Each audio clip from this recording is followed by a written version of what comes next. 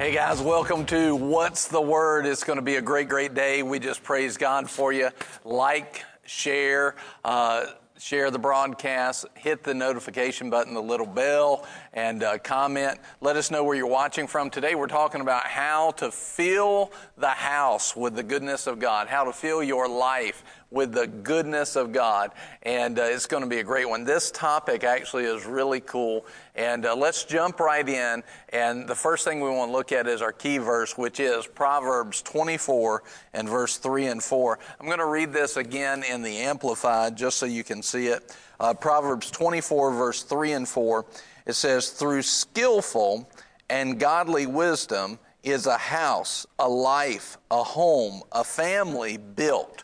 Through skillful and godly wisdom is a house, a life, a home, a family built. And by understanding it is established or stable on a sound and good foundation. And by knowledge shall its chambers of every area, I would say every area of life, be filled with all precious and pleasant riches. And so what we see is that God wants your life, and please put this in the comments, God wants my life built, established, and filled. He wants my life built, established, and filled, and He does that through godly wisdom, understanding, and knowledge. He builds your life, establishes it, and fills it with godly wisdom, understanding, and knowledge. And so we welcome you back. Last week we talked about, first thing is how to get out of your head, because a lot of people are stuck in their head. They're stuck in their logic. They're stuck in worldly thinking. And when that's going on, many times people don't have godly thinking that's actually being attributed to their life. And so they're wondering, where's this goodness of God? Where's this supernatural? Where's this overflow that I read about in the Bible? And many times it's because we've been stuck in our thinking. And then we talked about on Tuesday last week, we talked about stepping out of logic and into the wisdom of God, how to do that, and some keys along that. Then we talked about what is wisdom exactly, and then once we saw what is wisdom, how do we build the house? And then we talked about on Friday how to have a stable life. And so I hope these have been very beneficial to you. Today we're talking about how to fill your house with all precious and pleasant riches, the goodness of God. And what you see is that wisdom, just to give you a quick definition of them again, wisdom is a skilled craft or applying learned knowledge, or something that is taught. And we know from the Word of God that the Holy Spirit is our teacher. He will teach us all things, and He will lead us into all truth. So wisdom talks about a schooling, a skill or schooling about taught things, learned things. So that happens when you and I go into the Word and we get wisdom and get understanding. We examine the Scriptures, or we do what it says in Timothy, that we study to show ourselves approved. This is how. And one of the things that was so very key last week, and I want you to put this in the comments again today, put this in the comments, is that wisdom begins and ends with God. True wisdom begins and ends with God. In other words, you are not going to get true wisdom outside of the Lord. It's just not going to happen. And if you want your life built, established, and filled, He gives us the command to get wisdom, and in all our getting, get understanding. We have to get that from the Lord. We can't get it from any other source. So that applies not just in your spiritual walk, but it applies actually in your physical job. It applies in your family. It applies in so many different things. The wisdom of God, true wisdom, the start and the finish of that wisdom is in God. So wisdom for your life, wisdom for your family, wisdom for your home, it literally is found in the Lord for all of that. And so that's why we want to study to show ourselves approved. That's why we want to go after Him in that way. All right, now, understanding is a discernment or able to separate, a mental separation and a revelation. Now, when we talk about understanding, we're talking about a supernatural revelation beyond what is taught, beyond what you should know. A supernatural revelation. And we see that knowledge is simply facts, trivia, or truths, and particularly on the knowledge of God and His Word. And so what we see here is that by wisdom, by the skill that we learn how that God will build our house and we will position ourselves for His building. By knowledge, it says, I'll come to that in a second. By understanding, it keeps those walls established, straight up. It keeps our life plumb by hearing that understanding that comes through the Holy Ghost. Supernatural revelation beyond what we've been taught, beyond our schooling, beyond what we should naturally know. And then we look at knowledge, and this is what we're talking about today, how to fill your life with God's goodness. Knowledge is this: facts, trivia, or truths, and particularly on the Word of God. Now, when we see these truths, what we want to say is, what is this? Matter of fact, I think I read a verse. Let's see if I have it here quickly. I don't think I have it here. But I read a verse okay, here you go. Proverbs 9:10. The fear of the Lord is the beginning of wisdom, and the knowledge of the Holy One is understanding. In other words, the knowledge that we're supposed to be getting is knowledge of God. It's knowledge of God. It's not knowledge of, like to be able to play the game Trivial Pursuit. It's not that kind of knowledge.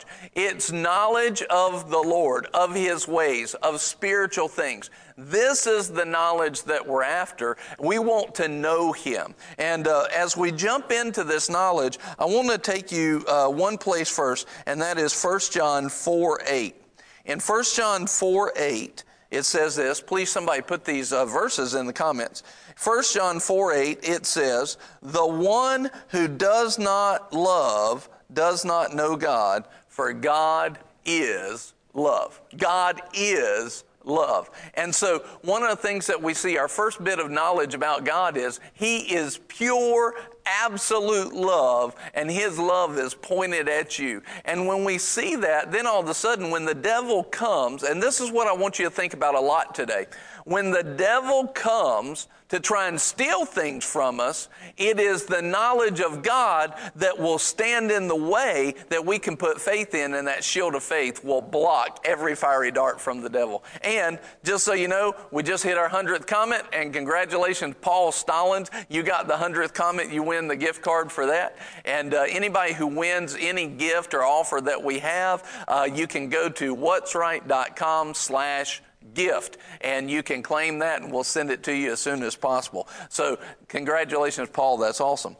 So the knowledge of God is knowledge of Him, and this kind of knowledge will keep us from the attacks. This will keep us from the attacks of the enemy. It'll keep us from the attacks of the evil one, because we know there's no way that God is going to allow this. There's no way that His promises don't stand in the way between me and the Lord. All right, turn that down just a touch, please.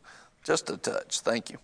And then what we're looking at, let's go to, I want to show you something. Remember, what we're talking about is the knowledge of God. I want you to look at what the Lord wants us to know. So go to John chapter 3 and verse 16.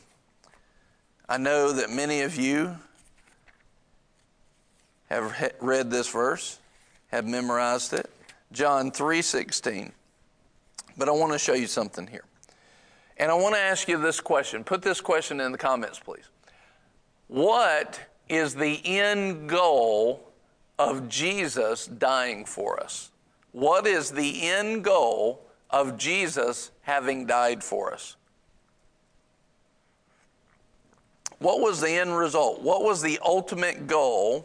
What was the ultimate goal of Jesus paying the price of His life for you and I?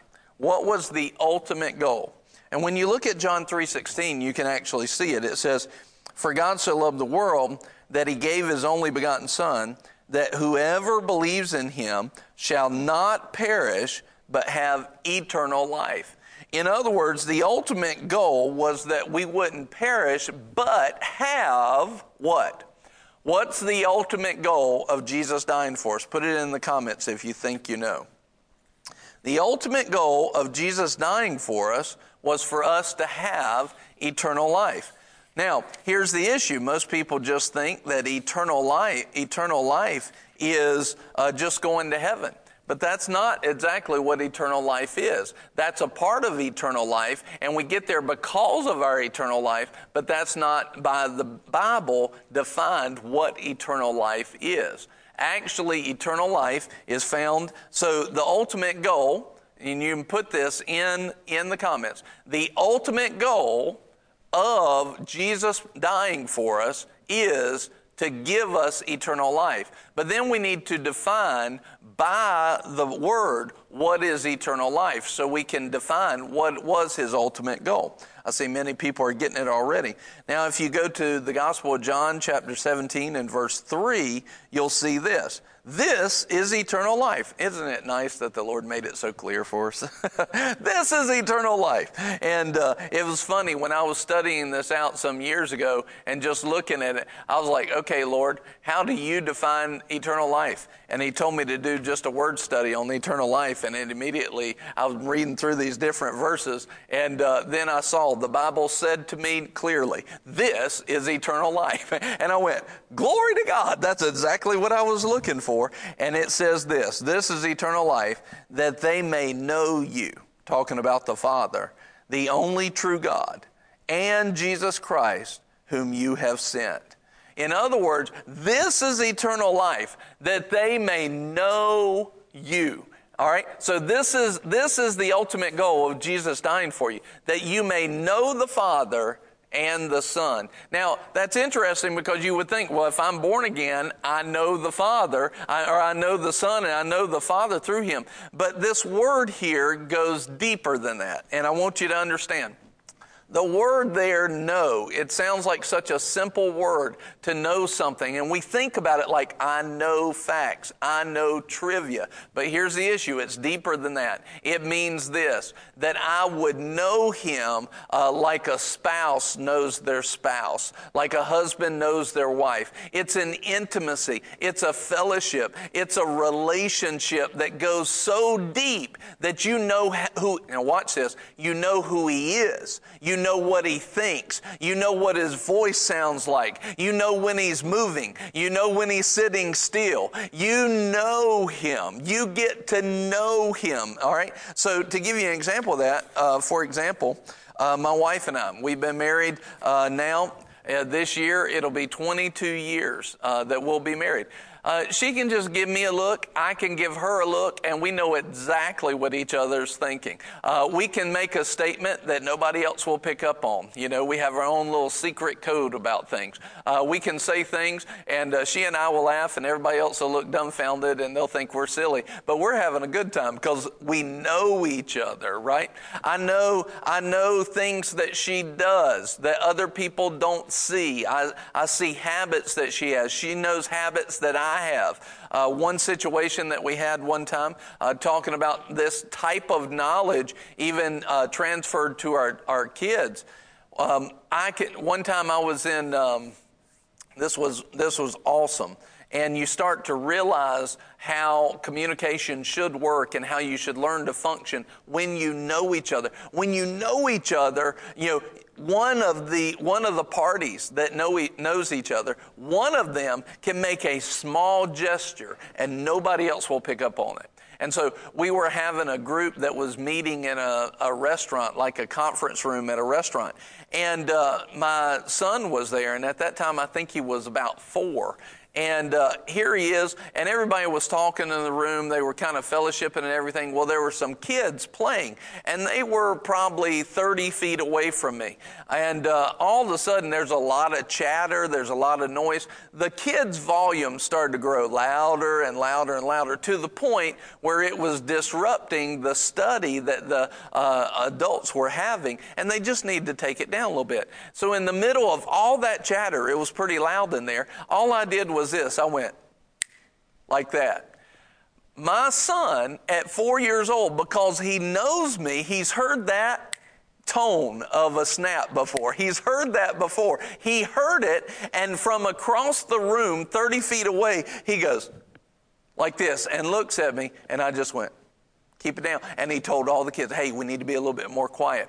This is a knowledge. Can you imagine how the church could function if they knew God at this level? This is something that I'm working on, to know Him more and more and more and more. I want to know Him at that level. I want to know, if He just breathes, a sigh of joy, I just want to be like, oh, the Lord is joy. He's happy about this, I want to know, hey, if that troubles you, I want to know that it crosses Him the instant it does. And that comes from an intimate knowledge. And this was the ultimate goal of Jesus dying for you and me.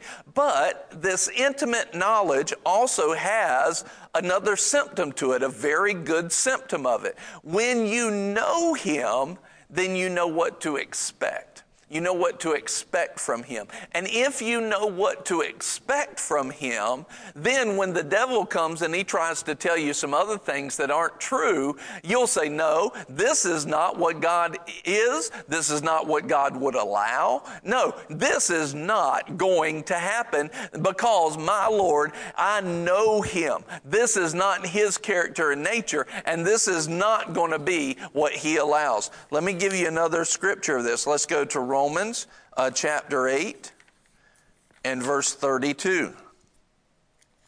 Romans chapter 8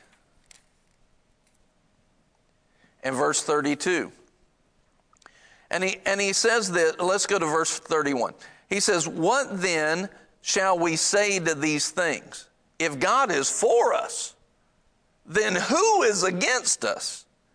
In verse 32. In other words, he's talking about, hey, there's going to be things that will challenge us. There's going to be things that come against our lives. There's going to be all of these things that are going to be in the way and try to come against us being more than conquerors, us being overcomers, you having a full and satisfied life. There's going to be things that come against your life being filled with the goodness of God, both tangible and intangible things. All of the goodness of God, tangible and intangible. There's going to be challenges. There's going to be attacks. He didn't say we wouldn't be attacked. He said that we could win in all of them. But thanks be unto God in 2 Corinthians 2:14, who always leads us to triumph. Never sometimes does. He always leads us to triumph in Christ. All right, so when we see this, we've got to know He's always leading us to triumph no matter what. This is why it's so important to know our Bible. If we don't know these scriptures, the devil will throw something at us and we'll accept it as normal when it's not normal at all. It's not normal to the character of God. It's not normal to the nature of God. And you'll hear me, if you hear me preaching, I'm going to talk about the character and the nature of God and His ultimate love and everlasting love towards you and I so often, because when you get to know His character, the devil can stop. He can't steal from you anymore. And so we are in this world but not of it, and we're in the world but we're kept from the evil one. And he will form weapons, but no weapon formed against you shall prosper. You have to see that there's going to be things that come against you, but an intimate knowledge of God will keep you. Right? Things will come against you, but an intimate knowledge of God will keep you. Right? Put that in the comments. An intimate knowledge of God will keep you. So he says, what shall we say to these things, these attacking things? If God is for us, who is against us? He who did spare His own Son, who did not spare His own Son, but delivered Him over for us all, how? In other words, here's what he's saying. If He would not spare His own Son for us, how will He not also with His Son, Him, freely give us all things? How? How will He not do that? In other words, if he's not going to hold back his son, if he was going to hold back anything, it would have been Jesus. He would have kept Jesus in heaven. If he was going to hold back anything, it would have been his son. But he said, I love you so much, I'm not even going to hold back my son from you. And the writer here, Paul, says, how? How, if he won't hold back his son, is he going to hold back his goodness? How is he going to hold back his protection? How is he going to hold back his wealth? How is he going to hold back his wisdom from you? How is he going to hold back his healing from you? How is he going to hold back his restoration, his deliverance, his protection? How is he going to hold that back when he didn't hold back Jesus? It's not possible. But here's the issue. Many believers don't have an intimate knowledge of God like this.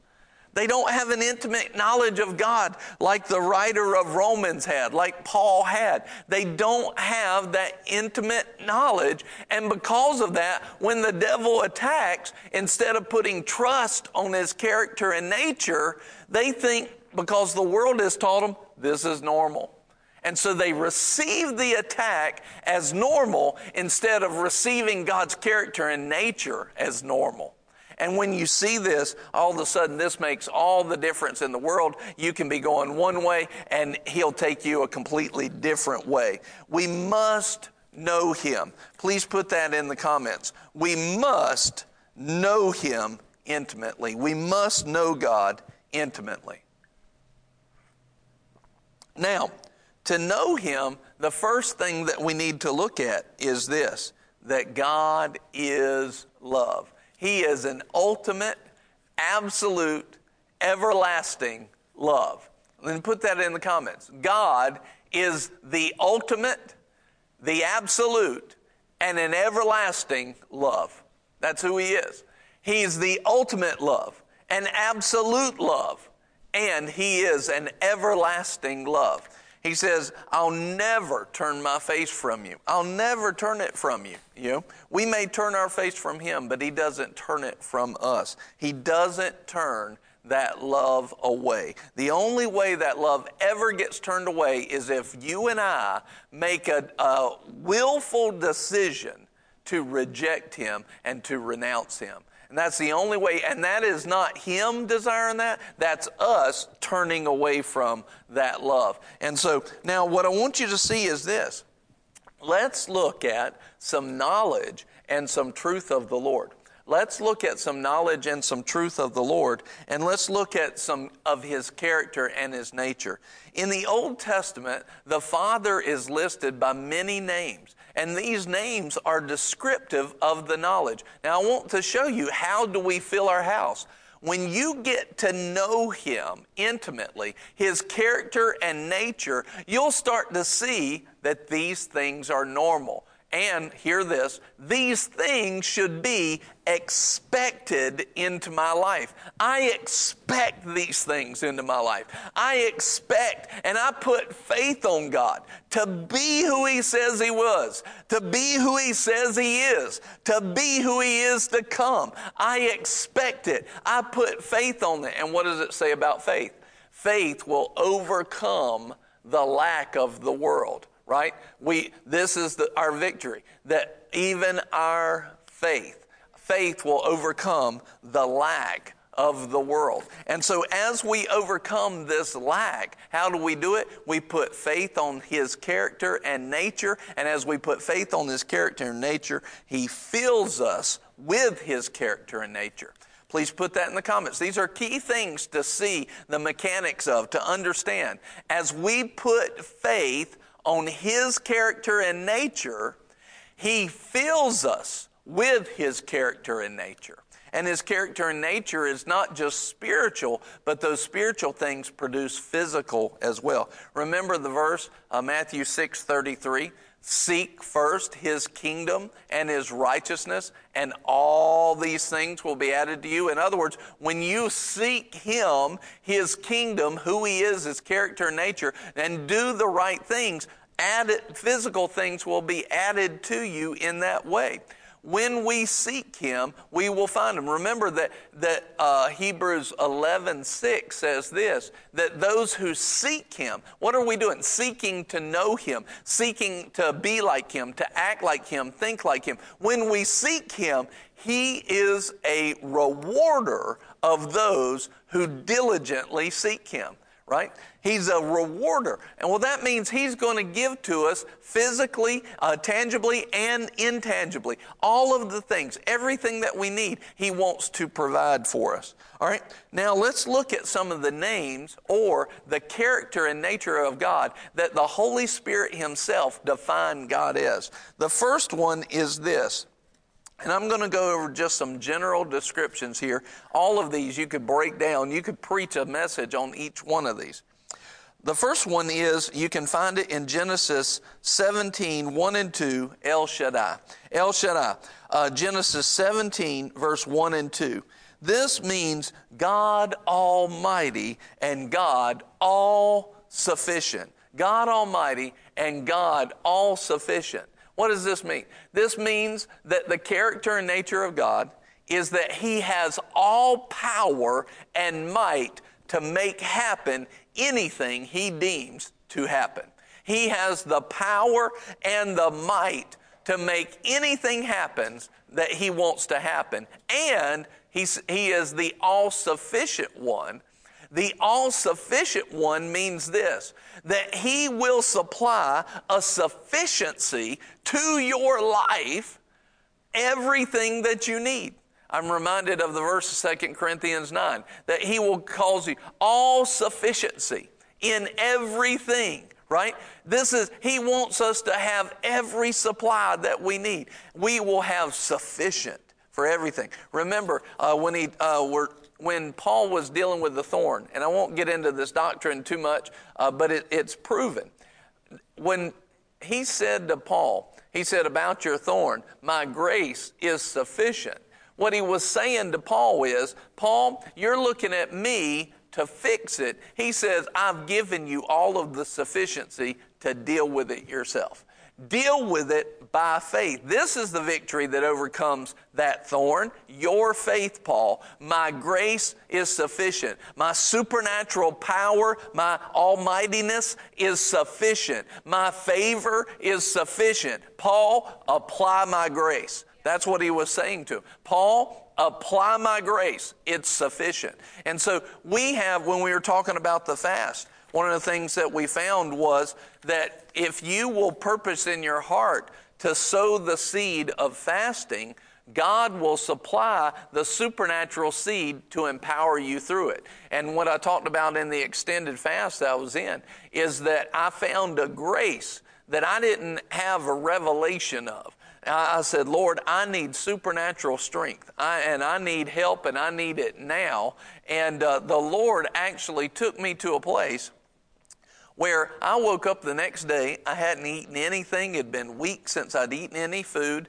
And I woke up the next day. I had such an overflow of strength. I literally did like 3 days worth of work in one day. I mean, it was I was like buzzing around the house. It was supernatural. In other words, there was a sufficient grace that I had not drawn on at that level until that day. And I realized God is exactly my El Shaddai. He is sufficient. And He is sufficient for you too. No matter what you're facing, you wouldn't be in it. 1 Corinthians 10:13 says, you wouldn't be in the situation if you and the Lord couldn't handle it. He is sufficient, and He has a grace to empower you to be godly, to put down ungodliness, and to be godly.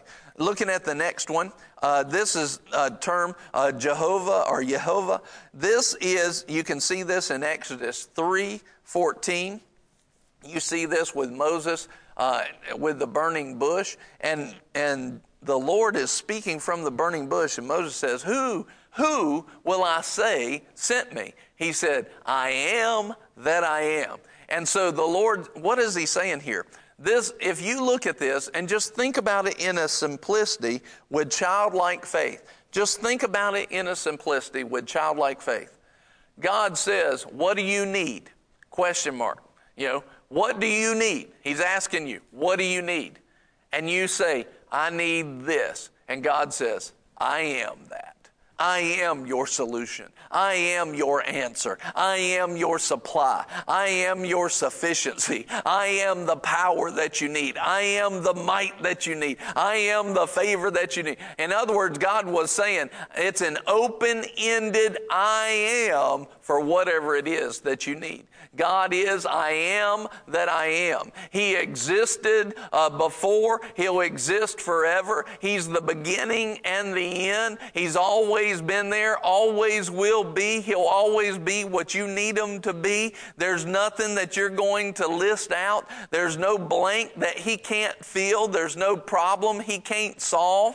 There's no situation he can't cause a way of escape for you. There's no sickness he can't heal. He is I am. He's I am. Glory to God.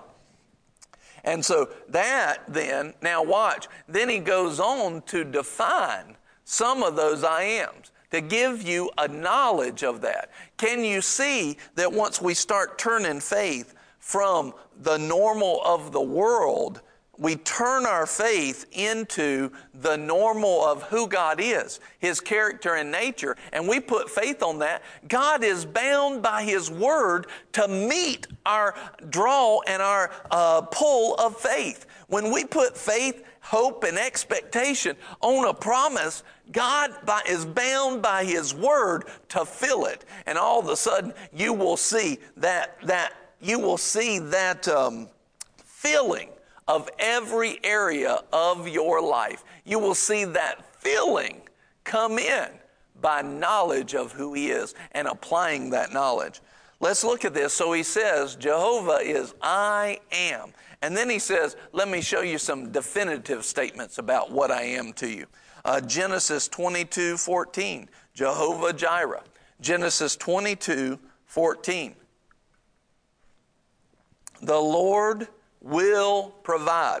This one is I am. This is God. Jehovah means I am. Jireh means provision. This is the Lord saying to us, I am your provision. I am your provision. The question is, have we made God ours? And have we made ourselves God? Right? God's. In other words, have we given ourselves to God and have we received Him as our I am? Have we received Him in that way? And when we have received Him, then we have a right for the provider to bring provision in every way. And so what you see in this story in Genesis 22 is that Abraham needed a provision. And all of a sudden he turns around and there's a supernatural provision, a ram with its horns caught in the bush. And what's very interesting, I heard Keith Moore tell a story one time. He said if you look at the word provision, what you see is a vision, and vision is the root. Pro means to see before. In other words, he saw before. And God said, I see what you're going to need, and I'm going to provide. I'm going to bring about the vision I have for your life, and I will start it in enough time so that when you need it, I'll start it before, so that when you need the provision, it'll be sitting right there for you, just like that ram. You know, earlier that morning, what was that ram doing? He's walking around. He just thinks, I'm going to go to the top of the hill. I'm going to stick my head in this bush and get caught. And all of a sudden, Abraham turns around, and there's provision for him right in that moment. God is seeing ahead in your life to exactly what you need, having the provision sitting there at the exact moment that you want it, at the exact moment that you need it. We just have to put faith on God that He is Jehovah Jireh. And God saying, this is knowing Him. I am provision. He is your provision. He is that provision. He's your provision in what area? What area do you need Him to provide for? What area is it that you need? And so now let's look at this. The next one, Exodus 15:26. Jehovah Rapha. And Rapha or Rophe. Rapha is what most people say. Jehovah Rophe, Jehovah Rapha. The Lord my healer. He says this, Jehovah, I am your healing. I am your healer. I am every bit of health that you need. I am divine health. I am every bit of health that you need. I am divinely the healing that will provide in your body. And the Lord says, this is my name. Now I want you to see this. Please hear this. When you see words like Jehovah Jireh, Jehovah Rapha, I'm your healer, I'm your provision, the Lord says, I change not. If he was healing when he wrote this, he is healing today. If he was provision when he wrote it, he's provision today. For him to not be our healer when we need healing is for him to change his character and nature. And can you see now how the devil will try to twist things? How he'll try to turn things and say, well, he's not going to heal you today. Well, in order for him not to provide healing for you, he would have to change his whole nature. He'd have to change his whole character. And so the devil actually strips the goodness of God and blessings out of our house because he'll get us to question the character and nature of God. Get us to question what Scripture has said. Because if we're questioning that, where's our faith? Our conscience then is seared because faith comes by hearing, hearing by the word, and we've seared that confidence that we have. So our conscience is seared, and the Bible teaches us that when our conscience is seared, our faith doesn't operate. And so now if we overcome by our faith, this is the victory that overcomes the world or the lack of the world by our faith, and he's caused us to doubt the word, then is there any other way that I'm going to overcome when God has said this is how you're going to overcome? No, there's no other way. This is how we're going to overcome, by our faith. And so the devil says, okay, I can't change who God is. I can't change that he gave the promise, but what can I change? And your enemy says, I can change their confidence in the word. And if I can get them questioning what God actually is to them, he really is the healer. He really is the provider. But if I can cause them to question that and get their faith not working, then he says ultimately they won't receive it because that's how they're going to overcome. And so that's where we need to know the Scripture better than he does. We need to know the Scripture inside and out. And you got to remember that the Scripture Jesus was the Word made flesh. They go together like this. When you see it in Scripture, that's who God is. When you see this Jehovah Rapha, Jehovah Jireh, our provider, our healer, you know this is who God is, and it doesn't change. And when I put faith on it, faith goes to work, and God is bound by his word to bring it to pass in our lives. He's bound by his word. But so we've got to know him. So you can see how even if we've known him, but then we let go of that for a season because we haven't studied in the word for that time, then our faith can get weak on the subject. We want to remember God said this, meditate, he told Joshua, meditate on the law or meditate on the word day and night. Meditate on it. Don't let it depart from your mouth, and then you will make your way successful. You will make your way successful. See, we receive power from God to apply God's principles. And so, in other words, we're not just making our way successful by ourselves on our own power. God's given us supernatural grace to do those things, to study about him, to know him, to get into faith, and to apply that faith. So we lean on God for the power to live our life godly through his grace, and then we apply it. But if we're not giving ourselves to study to show ourselves approved, examining the Scriptures, spending time in intimate fellowship with the Father, then we won't be strong, we won't be strengthened, and we'll come up to a challenge and we won't have built ourselves up. And we would not have applied the strength that we could have. For example, and then the devil, he'll try to get us to trip over a doctrine and think that God won't give it to me for this period of time. Well, I've done this, and sometimes he heals, sometimes he doesn't. And then all of a sudden, the healing that needs to be in our house to fill our house with the goodness of his healing won't be there because we've not done what we needed to do. We've not spent time in intimacy. We've not spent time with him. So, for example, if you can imagine this, let's say that a runner is running a race, right? And the runner is running the race, not his trainer.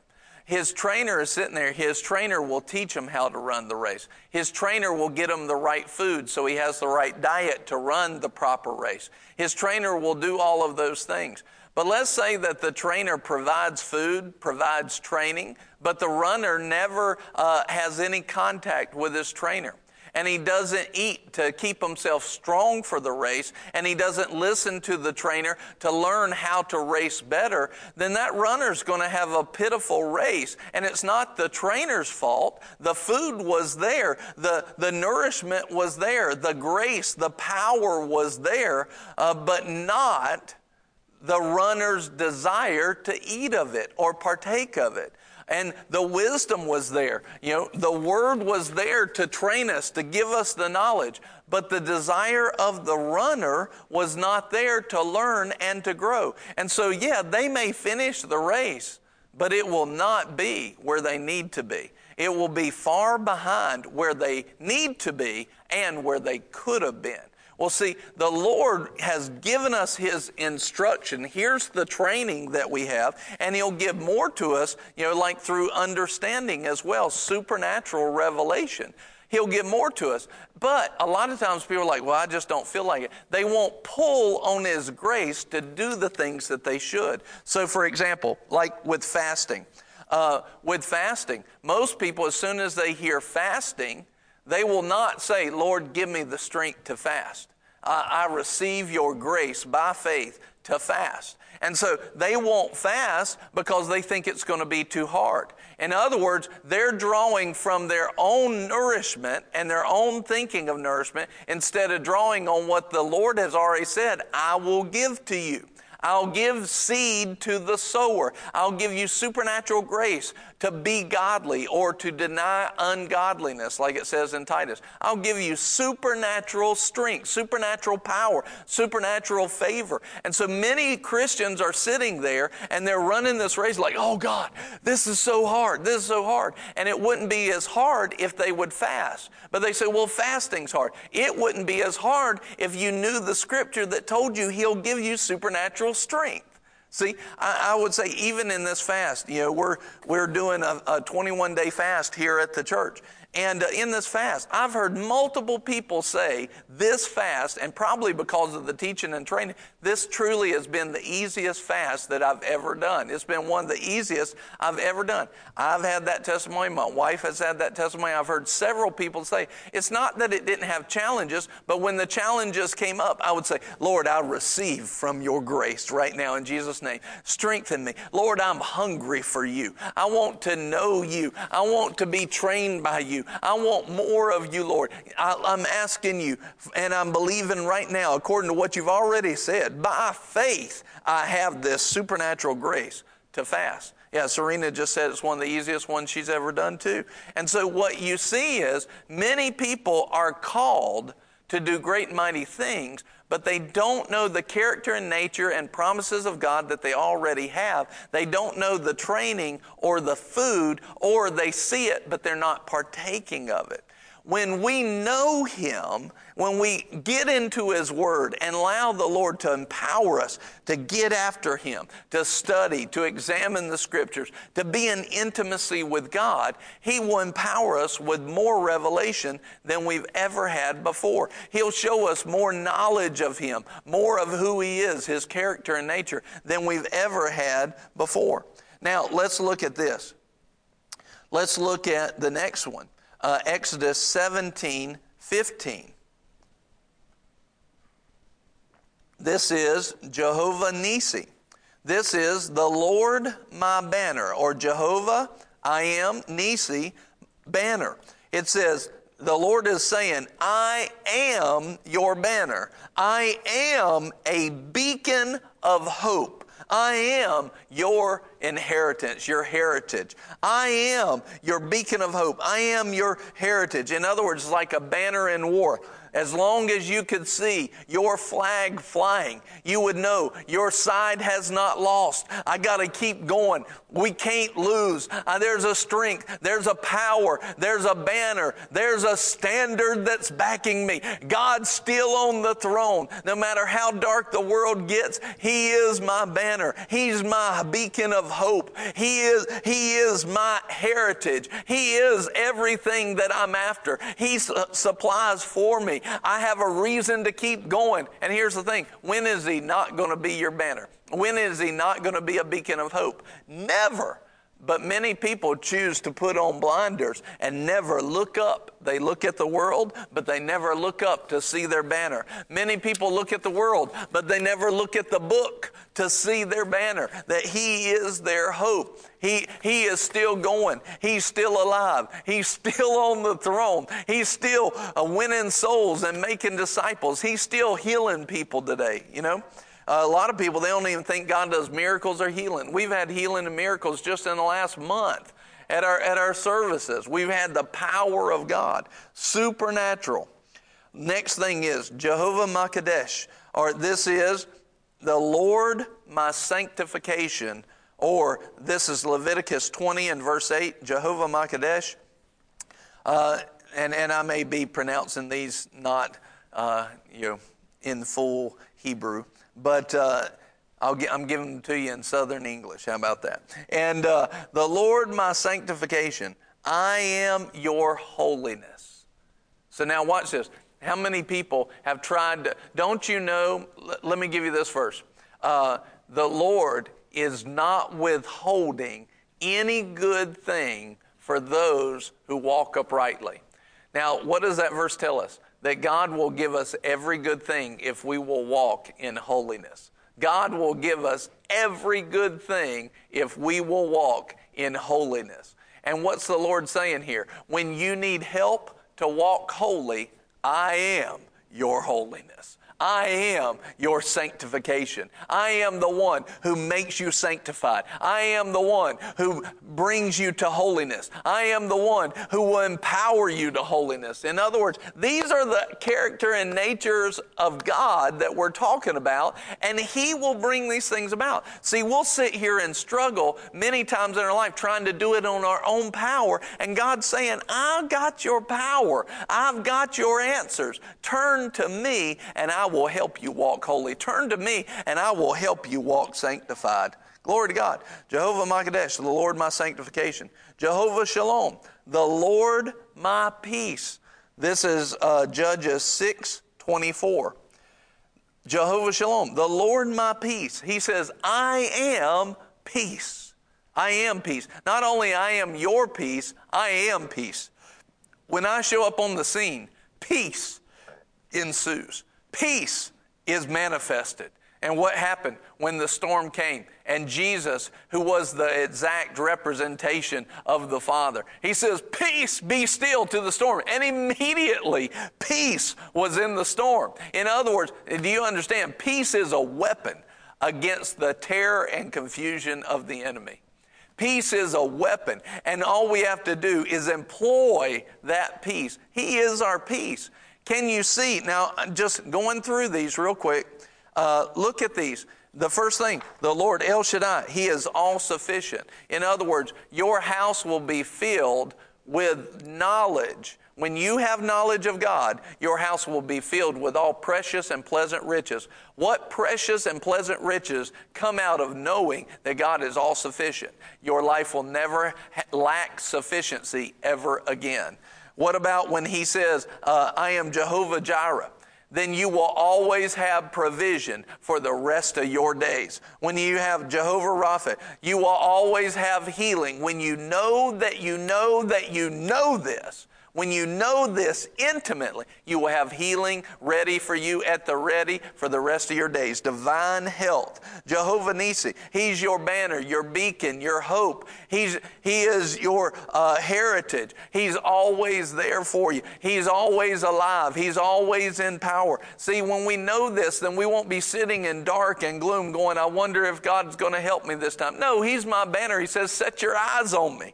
Set your eyes on me. Jehovah Makadesh, you will be holy. You will be sanctified. And because you're walking righteously in holiness, you will have all good things. What good things are those? All spiritual good things, all fleshly good things, all physical good things, a good job, good car, good home, a good peace about you. He is your peace. In other words, I will have peace in my home. I will have peace in my home in Jesus' name. And so you see that as we go into these, now all of a sudden, God is filling your house. And it's not with small things, it's with mighty things, right? Great things. Jehovah Elohim, the Lord God. He says, I am God. I am God. In case you've forgotten, I'm God. You know, in one of the scriptures that comes to mind, is where it says, the heathen will rage. I think we've seen a lot of that in the last few days. The heathen will rage. But we can look at this intimate knowledge of the Lord and see the heathen will rage, but He is God. He's on the throne. He's God. He's ruling. He's bringing His will to pass. And so we don't move out of fear. We move out of faith. God is God. He is Almighty God. Jehovah Sidkenu, the Lord my righteousness. The Lord my righteousness. He says, I am righteousness. He says, I will make you righteousness. This is Jeremiah 23, 5 and 6. Jeremiah 33, 16. He's saying, I am your righteousness. In other words, where we thought we didn't stack up, God says, I will make you stack up. I will bring you to that right place. I am your righteousness. And He said, turn to me. I'll show you how to walk right. I'll teach you the right ways. I'll put you in the right place at the right time. I am your righteousness. Jehovah Rohi, the Lord my shepherd, Psalm 23, 1 through 6. The Lord my shepherd. In other words, He is the one who oversees my life. He's the one who guides me. He's the one who protects me. He's the one who leads me to food. He's the one who sets me in front of my enemies. And my cup, He's the one who fills my cup and it runs over. He shepherds my life. And He is that shepherd. Even when I feel like stuff isn't going right, I know that my shepherd is overseeing my life. And if I will listen to my shepherd's voice, listen for His voice, I will hear from Him. I will know Him. He'll lead me exactly where I need to go. I won't fall into the pit or into the trap. He'll keep me on the path. Even though I might be in the valley of the shadow of death, I don't have to fear evil because He is with me and He'll guide me and He'll strengthen me. His rod and His staff, that means the one that guides and the one that beats off the enemy. He is my shepherd. Glory to God. And Jehovah Shammah, this is Ezekiel 48:35. Yeah, that means the Lord is there, or it's God saying, and listen to this, I am present. I am present. Backing up to the shepherd, the Lord my shepherd. This is literally God saying, I am shepherding you. I am overseeing you. This is a promise. All of these are characters of God, natures of God. This is also promises of God. This is who He is. He says, Jehovah Shammah, the Lord is there. I am present.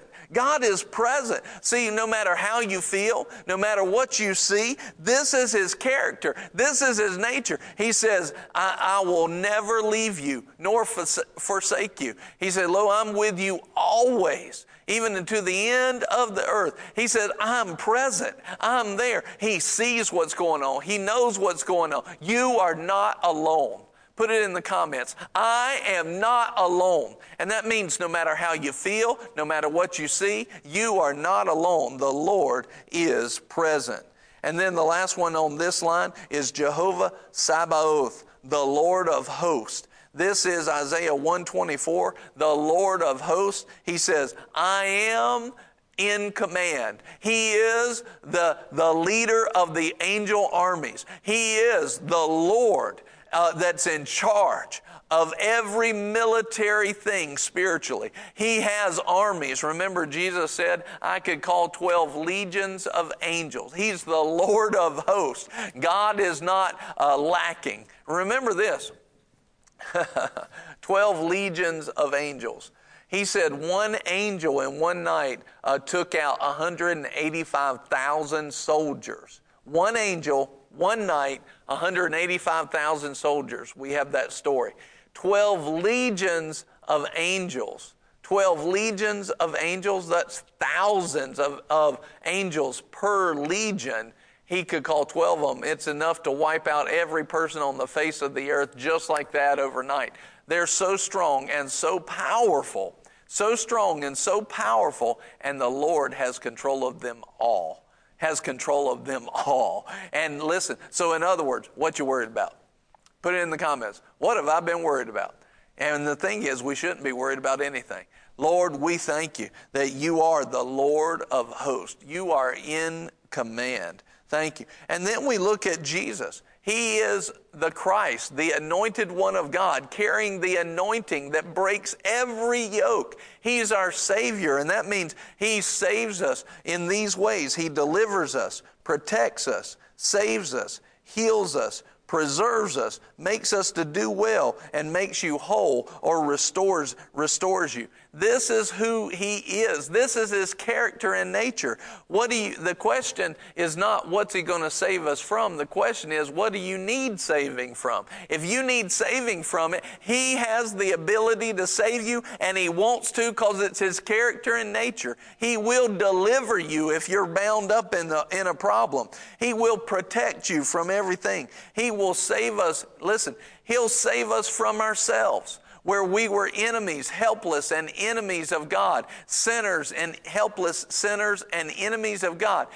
That's the time that He came and died. He saves us from ourselves. He saves us from a spiritual position that we didn't have God, and He takes us to that. He's always in the act of bringing about His salvation. He's paid the price for it all. He heals us, He preserves us, He prospers us, and He restores us. He restores us. It's who He is. And when we know this, when the devil tries to bring in a bunch of junk in our house and steal God's goodness from us, we'll be like, no, He's my deliverer. He's my protector. You know, one time give you an example of that. One time I had a situation where I was having bad visions and dreams of catastrophe. One of the recurring things was that I kept imagining wrecks, that my family was in car wrecks and the cars were mangled and my family was bloodied and hurt very badly, if not killed. And I kept having these visions. And because I knew the Lord, I was like, something stood up on the inside of me. That knowledge stood up on the inside of me and said, wait a minute. He is my Savior. He's our protector. This is not right. And I know from Jeremiah 20, my knowledge of Him, right? My knowledge of Him is that He has no plans for my calamity. God has no plans for your calamity. And so I was like, wait a minute. These are not in God's plans. This is not God's plan. His plan is to keep me. His plan is to protect me and my family. His plan is for me to do good, to fare well. That's His plan. And so I recognize this is my job to apply faith here, rebuke these thoughts. This is not God. This is not His plan. And my knowledge of God and my knowledge of Christ saved me and brought it to my attention that this was wrong. And so immediately I started praying with faith, and those dreams, those visions, all that stuff went away very quickly. And but here's what I want you to see. What was the devil trying to do? He was trying to get me he was trying to give thoughts to take my eyes off of Jesus, off of His character, off of His nature, meditate on that, get in fear, and now fear would open up the door for tragedy and calamity to come. Fear would open up that door for tragedy and calamity to come. And that's what the devil was after. That's what the devil was trying to get me to. In other words, he was trying to steal from my home what God had filled for me to fare well, health for my family, all of these things. He was trying to steal and put calamity in its place, but he did it with thoughts. But my knowledge of God kept the welfare of God, kept the blessing of God in our home. It kept it in our family. It kept that protection. You have to see that the devil is always trying to steal the seed of the Word, the seed of knowledge of God, to steal the seed of who God is. And look at this, but who is Jesus to us? 1 John 3:8, the Son of God appeared for this purpose, to destroy the works of the devil. Not to play around with them, to destroy it. When I applied who Christ was in my life, it destroyed every bad dream. It destroyed every evil thought that he was trying. It destroyed the works of the devil. And of course, there was never any bad accident or anything like that. That was what he was trying to get me to accept. But he can't do it. We are kept from the evil one by faith in Jesus' name. Thank you, Father, for your protection and your grace. On the merits of your love, thank you, Jesus, for saving us. Thank you for protecting us. Thank you, Lord. We just praise you and we worship you and we give you glory. Amen.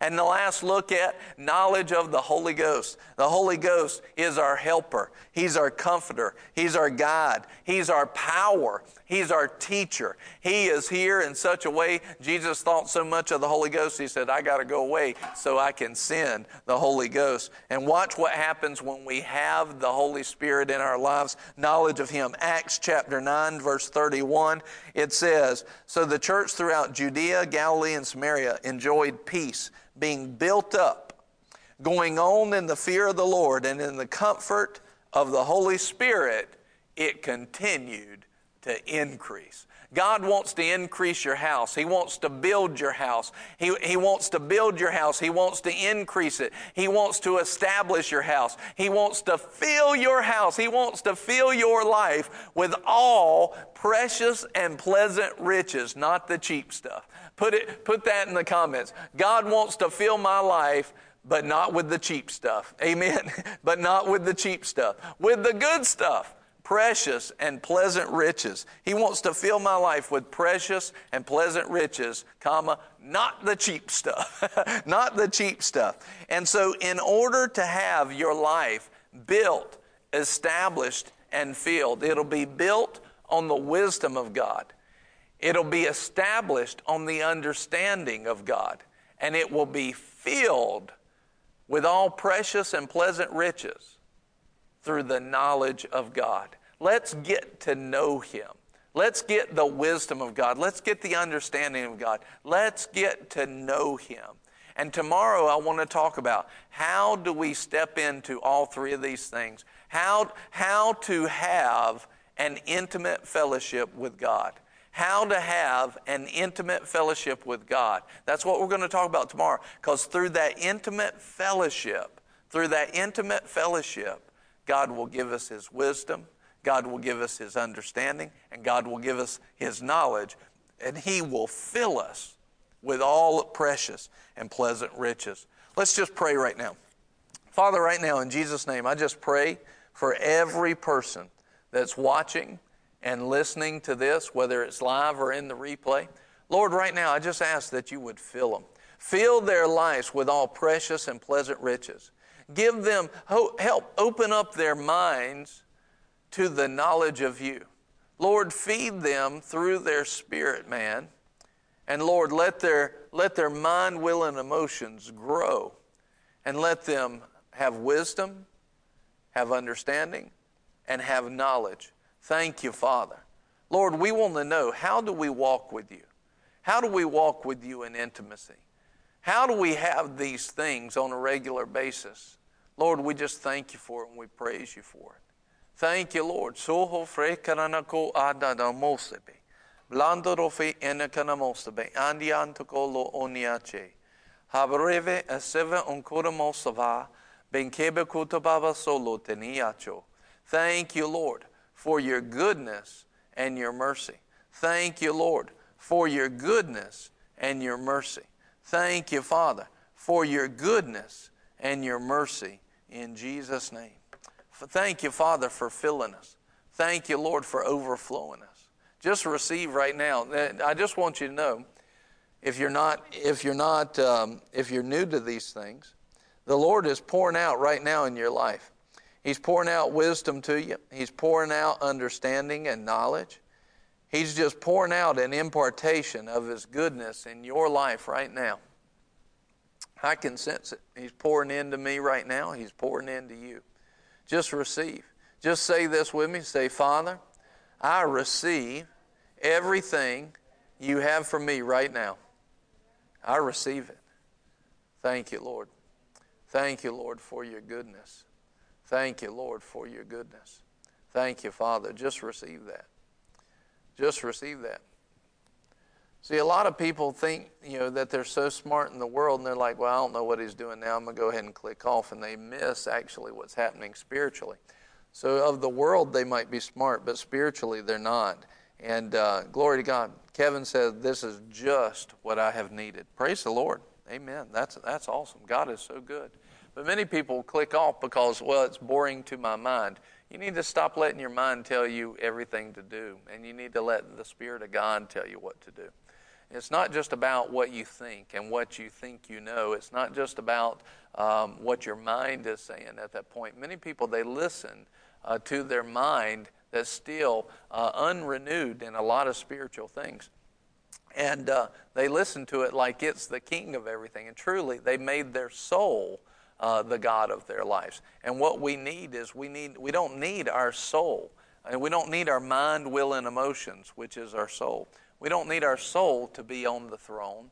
We need the Lord to be on the throne. And the Lord leads us and guides us through our spirit man. You can see it in Romans chapter 8, verse 14 and verse 16. We need the Lord to be leading us and guiding us in that way. And sometimes the Lord has led me as I'm preaching and to be boring. He's told me be boring. He's told me be quiet, be monotone. And part of it is an exercise of the people to learn how to put their flesh down, to learn how to put it down and listen to the Spirit of the Lord instead of what their mind is saying. Many of us need to exercise that much more. That's one of the things that fasting does. Fasting is a very good exercise of those things. And we need to do that on a more regular basis. We need to be, one time, in the church, without question, the Lord said to me, one time in the church, the Lord said to me, keep preaching, go longer, preach longer. And the more that I preached, the more people didn't like it. And what you saw was everybody being led by their flesh. Many times when you see a more analytical message, you'll attract analytical people, but the people that want all the flair, they'll move on. And you need to learn, if you're going to walk in the spiritual things of God, you've got to learn how to wait on the Lord. See, even what I'm talking about right now, I can feel a release right now to talk about this with the people that have hung around. But there have been multiple people that have already left because we started praying or whatever. They don't know how to. I've watched this so many times, how people will not apply discipline to their lives, and they'll never grow where they should in the things of the spiritual things of God because they've not learned how to apply that discipline. You have to learn how to apply discipline, not get weary in well-doing, not be moved by your soul. And as we do this, you'll grow in the things of God, and God will pour out on you. Praise the Lord. So today, if you would like to sow into the Lunch Plus and sow into the broadcast, we sow this for free into the world every single weekday, and we praise God for it. If you'd like to give and sow into that, you're welcome to do so. In Facebook, you can type in the comments, #donate, followed by the amount. Or you can go to GiveWW for what's right, giveww.org, and you can give one time, or you can partner with us and you can give on a regular basis, on a recurring basis. But what we want to do every single day is we want to pray for every seed that anybody gives. Seed to us is very precious. In the Word of God, the seed is so precious because it represents life and it represents the future. It represents the overflow that's going forward. And so I don't care if you give 1 penny or if you give, $10 million. I don't care. Each one of those is important, and we see it and esteem it as very important to us. And so, Father, right now, we just esteem anything that anybody has given, whether they're giving it live or they're giving it later, Lord, anything that anybody has given, Lord, we see the importance of it, the value, the esteem, and Lord, we esteem it, and we praise you for it. We give you all of the glory. Father, take that seed, multiply it by your grace, and bring a quick and supernatural returned harvest. Lord, let it be supernaturally quick, not just quick, but supernaturally quick. In Jesus' name, we thank you for it and we praise you for it. In Jesus' name, amen. Glory to God. We love you so very much. Barrett's going to wrap it up. I'll see you tomorrow. We're going to talk about how to flow in true fellowship with God. And that'll be tomorrow. I'm looking forward to talking to you about it. Here she is. That was awesome. Did you need to be reminded of who God is for you? Oh my goodness, I sure did. Hear this broadcast. Go back and rehear this broadcast. Then go back and hear it again. Like, this is one of those that you can literally hear over and over and over, and you're not going to reach the depths of it. So go back, re-listen to it, and share this broadcast with somebody who needs to hear it. We thank you so much for being on with us today. And we are excited to remind you that Kickstart 2021, guys, we are so close to Kickstart 2021. In like 3 Sundays, it's here. Kickstart 2021 is February 7th. We're almost done with January. February 7th through the 12th with Evangelist Ted Shuttlesworth Jr. and Pastor Brian Wright. Evangelist Ted and his family are going to be here with us, and I have it on pretty good authority that Evangelist Ted is bringing a posse. Like, his people are coming. It's going to be awesome. And we want you to be one of those people as well. If you do not live here in town, if you're from out of town thinking about traveling in, we're actually going to hook you up with some special rates here at our local hotels to make it easy for you to come in. If you have any questions about it, feel free to send us a message. We'll get you all that information. We've got special rates for you. We'll let you know the best places to eat here in town. It's going to be awesome.